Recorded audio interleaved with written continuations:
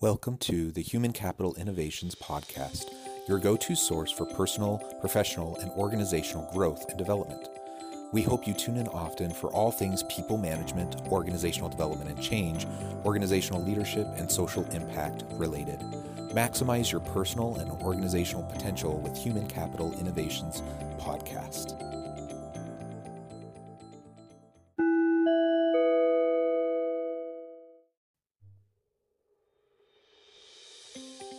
Welcome to the Human Capital Innovations Podcast. In this HCI podcast episode, I talk with Jeremy Neves about fear, acceptance, focus, desires, parenting, leadership, courage, and love.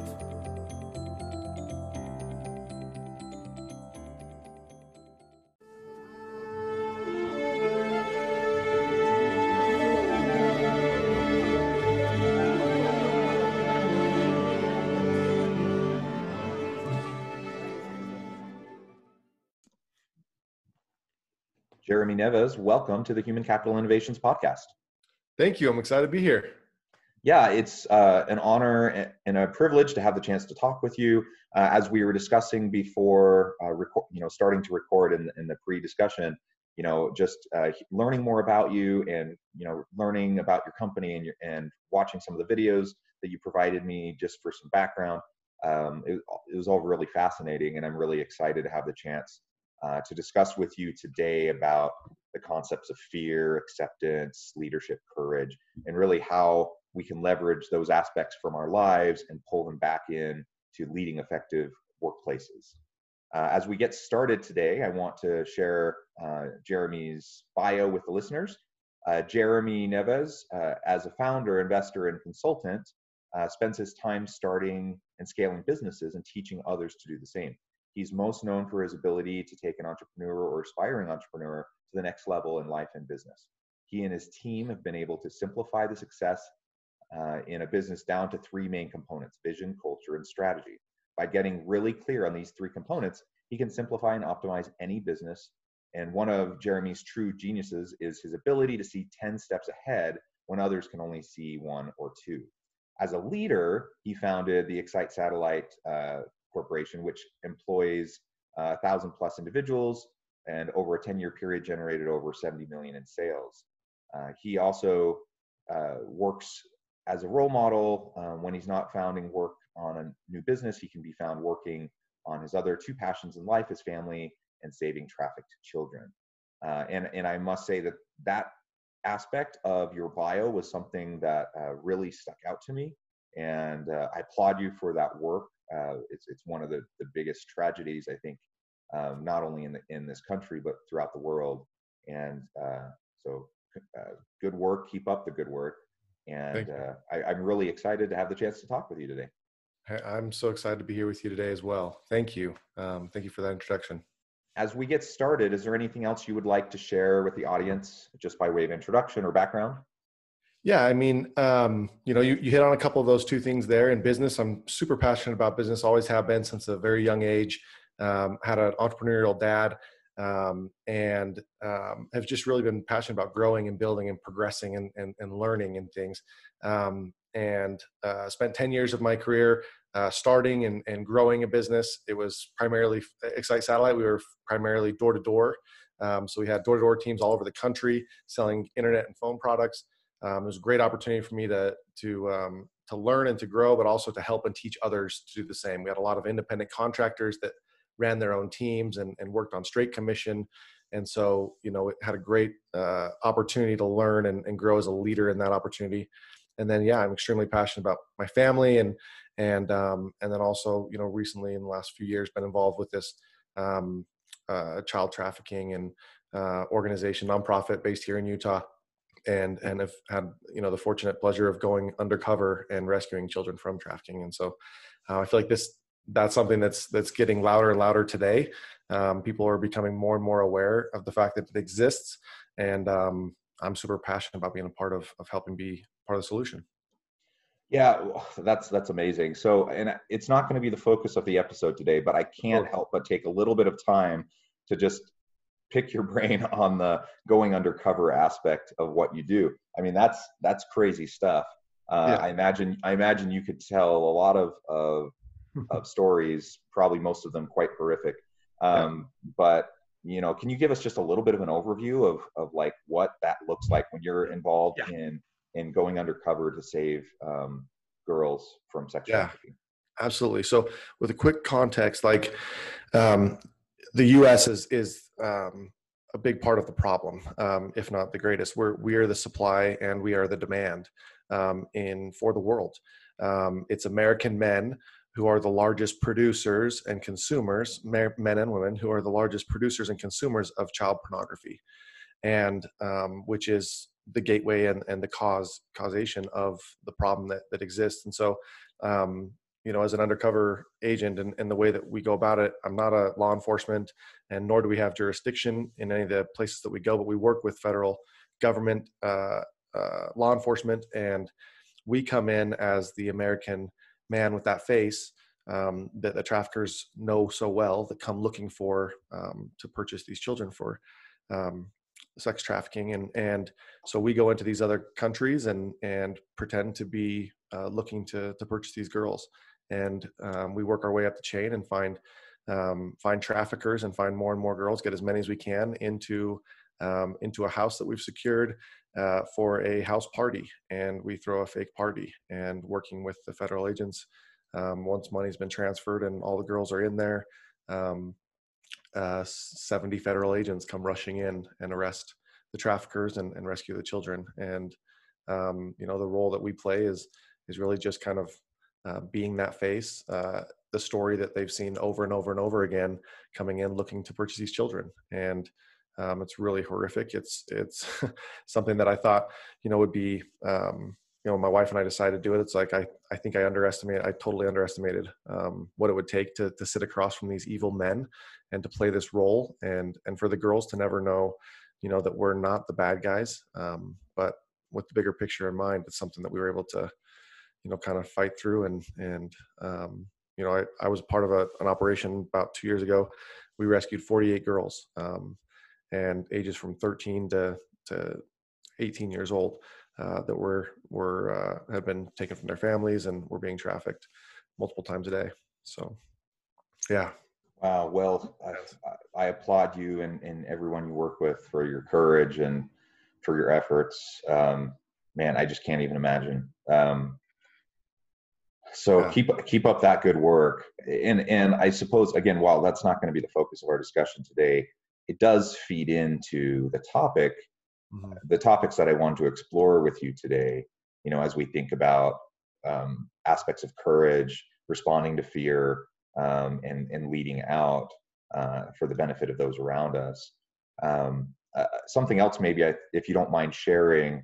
I know something that has great influence on you has been your son, and maybe you can share a little bit of that story, and then we can go into what you've learned from that and into an organizational leadership perspective. Absolutely. Absolutely. So, I have a young boy. He's 4.5 years old now, and just have one child. And when he was born, I just remember, being a first time dad, just like everything kind of changed in a moment. The unconditional love and the excitement of, always dreaming growing up of being a dad and what it would be like, and having a son, and all the things that we would do together, and the relationship just got so excited. And as he grew, we had a really good relationship. He also had a very, very good relationship with his mom, and he loved and adored his mom, and still loves and adores his mom. And over time, he started to express an interest in dolls and in princesses. And his favorite is Elsa. He absolutely loves Elsa. And and so for his second birthday, uh, my wife bought him a blonde Barbie doll. He had been going through the store every single time, seeing these dolls and pointing at it and calling it "mommy doll." It reminded him of his mom, who had the blonde hair. And so, first I thought it was cute, and I was like, oh, it's funny. He loves his mom. He wants to be like her. But over time, it started to grow, and his fascination just got deeper and deeper and deeper. And it wasn't just the blonde dolls; it was every doll. And it wasn't just dolls; it was dresses. And it wasn't just dresses; it was dressing up like princesses and putting wigs on and shoes on and wanting to put makeup on. And as this began to happen, as this began to grow, all sorts of fears started to creep in. And at the time, I didn't realize the grip that fear had on me. But I had an experience. I'd picked up my son one day from a friend's house, and there was a rule that he couldn't wear dresses outside of our play with dolls and everything else, but they needed to stay here at the house. And when he'd go to other friends' house, he'd put on dresses and dress ups and everything else, and that was fine. But when I picked him up, I tried to get him to take everything off, and he threw an absolute tantrum, taking off the wig and taking off the dress and giving up the dolls. And I was embarrassed. And as I walked out of that house, I just thought, man, what do these parents think about me as a parent? What do they think about my son? And what is the chances that these kids, other kids are going to make fun of my son because this is different? And that night, I just kind of had it. I had been blaming my wife that she was maybe causing him to like these things, that if I was a stay-at-home dad, that, he would have liked cars and trucks and baseball and football like me. And I'd have the son that I had always dreamed of having. But that night I took everything. After I put him to bed, I picked up his dolls and his dresses, and I put it all into a garbage bag, and I threw it all away. And I just said, we're going to just go cold turkey. This is going to stop. And a couple weeks later, I noticed my son was being very, very aggressive towards me, telling me to go away, telling me no, hitting me and pushing me. And I started to wonder if maybe it had to do with this incident, taking away his stuff. And I flew out of town, and I met with a mentor of mine. And this mentor sat down and just said, and I explained to him what was going on with my son, and that I thought maybe it was tied to the fact of the dolls. And he looked me straight in the eyes, and he just said, Jeremy, what are you afraid of? And I said, what? And he's like, what are you afraid of? I'm like, well, I'm afraid that my son's going to get made fun of. He goes, what else? So I'm afraid that I'm afraid what other people think of me as a parent. And I'm afraid. He just kept drilling me. I said, I'm afraid that my son might want to be a girl. I'm afraid that my son might be gay. All of these fears were there, and I didn't even realize the grip it had on me. And he said, what if all those fears were to come true? And I just said, that would be really, really hard. And he said, yeah, I bet. He goes, would you still love him? I said, absolutely. Like, no question. That was an easy answer. He said, well, don't you think it's important that you show him that? I said, yeah. And he said, what do you want most? Like, what do you want absolutely most? And I just said, I want my son to know that I accept him. I want him to know that I love him. I want him to know that I'm there for him no matter what. There's nothing that's going to change whether or not I'll be there for him. And that night I called my wife and said, things are going to be different. I flew home the next day. I picked up my son. I got in my car at the airport. I drove straight home, picked up my son. I took him to the store, and we picked out the most beautiful Elsa dress you can find. And he hugged and kissed me and was just absolutely amazed. He's like, Dad, like, really, Dad? Like, you're going to let me have this? Like, you could tell it was this huge weight off his shoulders. Like, you're really going to let me do this? And it struck me so hard. Like, I just realized how much fear was driving me, and how I wasn't going to let fear drive me anymore. And so, over time, a few weeks later, I surprised him again. I found online a 6'3", 220-pound person Elsa dress, and I got my own dress and my own wig, and I surprised him with that, and asked him if we could play together, and he was just elated. And then, when Frozen 2 came out, we went to the theaters dressed up together. We went trick-or-treating together. We had a birthday party where we were all dressed up as Elsa, and I just really have it's changed my life, my relationship with my son, and showing him that, hey, I accept you, I love you, and I'm willing to do the hard things I'm willing to face my fears in order to show that, because that's what I want more than the other things that I was afraid of. Really, really powerful experience for me.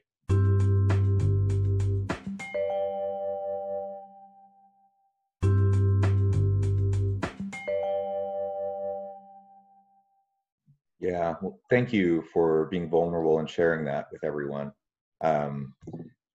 Yeah, I mean, that's tough stuff, and confronting our biases and our fears, and learning to show unconditional love and acceptance to those around us uh, can be difficult, but it's powerful, and ultimately can drive healthy relationships. And the fear and the allowing the biases to feed into our thinking, that's what's going to damage relationships, and it's what's going to hurt our families, organizations, whatever the case may be. Now pivoting a little bit from your sex trafficking work and from the experience with your son, um, those are powerful types of experiences. But I know you've had a lot of success in the workplace. You've had a lot of success starting businesses. What lessons have you been able to take from uh, those experiences, and how have you pulled those into your leadership style and approach in working with employees in organizations? Yeah. So first and foremost, with both of them, we talk about courage. I feel like um, courage is not the absence of fear. It's taking action when fear is present. It's knowing and recognizing and checking in and be like, okay, yeah, I'm afraid right now, and I'm still going to take action. I'm still going to move forward. Just like in the trafficking, it's like I was terrified the night before the operation, sitting down with evil traffickers face to face with them, knowing that if one slip of the tongue, we're dead, type thing. And but still going because of what I wanted more, taking action. And I think that's where, if I lead into the business world, it's, having a clear vision of where you want to go and what you want most. And and when you have a vision of what that is, even though there might be fear, there may be areas of discomfort, whether it's speaking, confronting a challenge head on, having a conversation with somebody, that maybe is not an easy conversation. Maybe it's correcting behavior. Maybe it's a sales call, whatever it is, that somebody could have some fear around. Um, Checking in with what it is that you want most and your vision and where the company's going and what your desire is, and still taking action, still moving forward and taking that action. I feel like courage is number one. And then number two, lessons that I've learned in that apply to those is the key to leadership. And the key to leadership in my mind is trust. Um, I feel like the old way of leadership was, either getting somebody to like you or getting somebody to respect you. Maybe fear-based leadership of like, you work for me, or you're below me or whatever else. If you want to keep your job, this is how it's going to be. But that's not long-term. That's not lasting, and that's not what's going to get the best results. Um, when I look at the relationship with my son, um, he could like me, he could respect me as his dad. But until he trusts me, I'm not getting the best of him. And we're not going to go as far as we could have gone. And so for me, it's about trust. And I feel like the key for trust in leadership, and in an organization, is by being open, by being vulnerable. Um, I think one of the most powerful things you can do is put yourself in the other person's shoes. Um, you know, Look at the bigger picture and then say, okay, here's where I want to go. Here's where I'm at, but also what might the other person be experiencing? What might they be going through? And how might I meet them where they are, and then lead them where we need to go together. And I feel like trust and courage are those two things that for me have been absolutely paramount in success. Yeah, I love that. And I agree. I think trust is essential. And so much of what you shared from your past experiences and how they feed into your leadership in terms of love and acceptance, I think those are essential in developing trust and maintaining trust. Now, obviously, in the workplace, we're not talking about romantic love. We're not talking about familial love, but we're talking about genuine interest, genuine care, genuine desire to serve those that you lead. That creates trust. That creates a sense of workplace. Maybe love's the wrong word, but it's essentially love, right? That you can count on each other. You know that you accept each other. You care for each other. That work is a safe place. Nobody's going to hold you in judgment. And really, we're all in it together to try to make this thing be the most successful it can be. Again, there might be a better word for it in the workplace setting than love, but that's essentially love. And so I think that takes vulnerability, that takes a commitment to opening transparency and opening yourself up to other people, and then authentically being with them and showing empathy towards them and serving them. 100%. I agree with you 100%. And yeah, I think love's that cliche word, and we're like, we don't want to use that in different places, but it is. It's love, it's concern, it's empathy, it's compassion. And how in an organization can we get to a place where people are encouraged to try things and to be able to fail, right?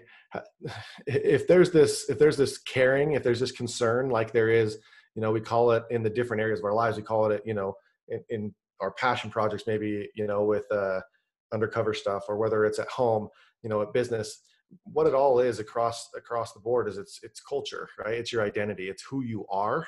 And so who you are and who you are in that company shouldn't be different. It should be similar. We should find people who are like us, who share the same identity, the same values, and those values come alive. And so in the organization, if there's an identity and there's a culture of acceptance, of love, of compassion, and if there's better words, then great. But the essence of those words, there's going to be a culture of go and try and fail and learn. Because if you can't have a culture of like, hey, be who you are and do your best and take risks and try things and have courage, and things not working out, doesn't mean that you failed. It just means that you learned what didn't work, and now you get to continue to move forward. And I think that that's a culture that will create, be a culture that is allowed to create, and that will evolve, and that will come together and be much stronger. Absolutely. Falling forward, failing fast. These are some of the cliche types of terms that we hear a lot in business, but they're true. You have, if you want creativity, if you want innovation, if you want to foster a people-centered orientation in your organization, both towards employees and towards customers, you have to be safe for people to take reasonable risks and learn from those experiences. Some of them will be successful, but 9 out of 10 of them probably won't be. You try, you see what happens, and if it works, you try to scale it. If it doesn't work, you learn from the mistakes and the failure, and then you move on and you try the next thing. And the organizations that fade away, even the big conglomerate, big powerhouse organizations that end up failing and fading into the background, they're those that stop trying to innovate. They're the ones that feel like they have the corner on the market, they have it all figured out, and then they just try to maintain the status quo. And you can ride that out for a while, but only for so long before you just won't be able to survive in today's hyper competitive global marketplace, where people are innovating rapidly and there's new technologies constantly. You have to create that safe environment. So recognizing that fear is the number one deterrent to people innovating in organizations. That comes back to trust or lack thereof. That comes back to love, acceptance or lack thereof. If someone's worried about being punished, if they're worried about being found out because they're transgendered or LGBTQ plus individual, or whatever, whatever the case may be, whatever the thing they're concerned about being found out about. If that's the scenario that we're talking about in our workplace, people are going to be driven primarily by fear, and they're going to try to protect themselves, because that's human nature. And as a leader, I want everyone around me to know that I genuinely care for them, that I genuinely accept them, that they can be their authentic selves and come and bring their authentic self to the workplace. And that's going to empower them to be their best self in the workplace, and that they have that they're encouraged actually to take risk and to try new things and to be creative. And that's where the power comes from. And I think that's good leadership. I agree with you 100%. I feel like, I've heard you say a number of times, safe, right? Safe is that word where it's like, man, if we could create safety, and you talk about human nature, right?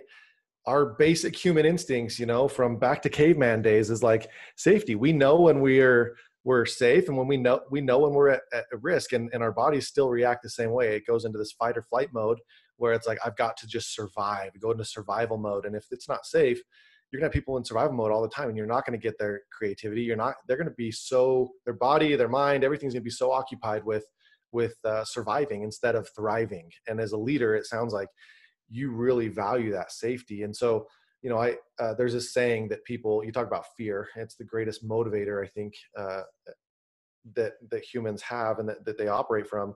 There's a saying that people run faster away from a burning building than they will run towards a pot of gold. And it just shows you that people, like, they're more focused on what they don't want to have happen than they are based on what they do want to have happen. And, I do this exercise with people, and I have them put their arms out by their side, and I have them look at their left hand and say, like, that is what you don't want.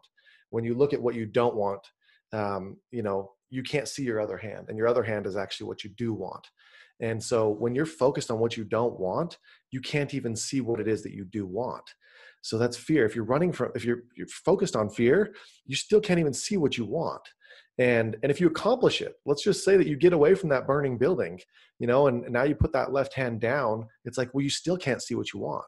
You just accomplished not having the thing you didn't want to have, which is not like, that is not the best way to be living your life. It's not the highest good. You might protect yourself. You might feel a sense of safety at the end of that, but you still aren't closer to where you want to be. And that's why I think so many people are, living the same life over and over, and they're not getting further or progressing. And that's a great funnel to put yourself through, and just ask, like, what am I focused on? Is it what I want or what I don't want? And as a leader, I feel it's our responsibility to show the way, to every single day show up and be focused on what we want most. If we want people to feel safe, well, then we need to come with a sense of safety, and we need to create safety. And I feel we can do that by going first. Me standing up and telling this story about my son and I, it took a while to get there. Like, they were fears and they were insecurities, and I felt like maybe I was alone, and that people would, there's definitely some opposing thoughts and feelings to that experience, and the way that I handled it. Some people still feel like it's the wrong way to go about it. But by going there and sharing that, I open up and I give permission, which I feel so often all of us are craving, is permission. We just want someone to give us permission to be ourselves, or to say the thing or do the thing or whatever. And so as a leader, if I can show up and go there, it gives everyone else permission to do the same and to follow suit. And I think that's absolutely paramount if we want to further, create that safe place for people to be authentic and be able to progress together. Absolutely. Well said. We're about out of time, but before we part ways, I want to give you a chance to share with the listeners how they can get in touch with you, find out more about you. Would you mind sharing a little bit about that? Yeah, absolutely. So my website's jeremyneves.com. Neves is spelled 7 backwards. It's a great way for people to remember it. Neves 7. I'm on social media. I'm on Instagram, Facebook, YouTube. Again, it's just Jeremy Neves, Jeremy, and then Neves, Neves, which is 7 backwards. On Instagram, it's with an underscore after my name. But yeah, if you Google my name, you'll find me as well.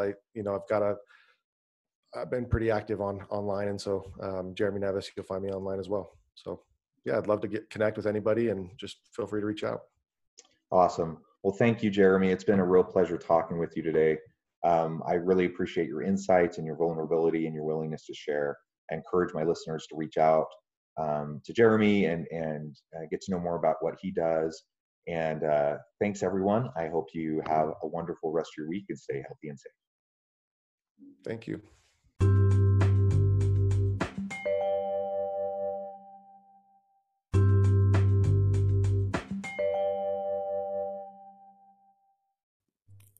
Thanks again for joining us for this episode of the Human Capital Innovations Podcast.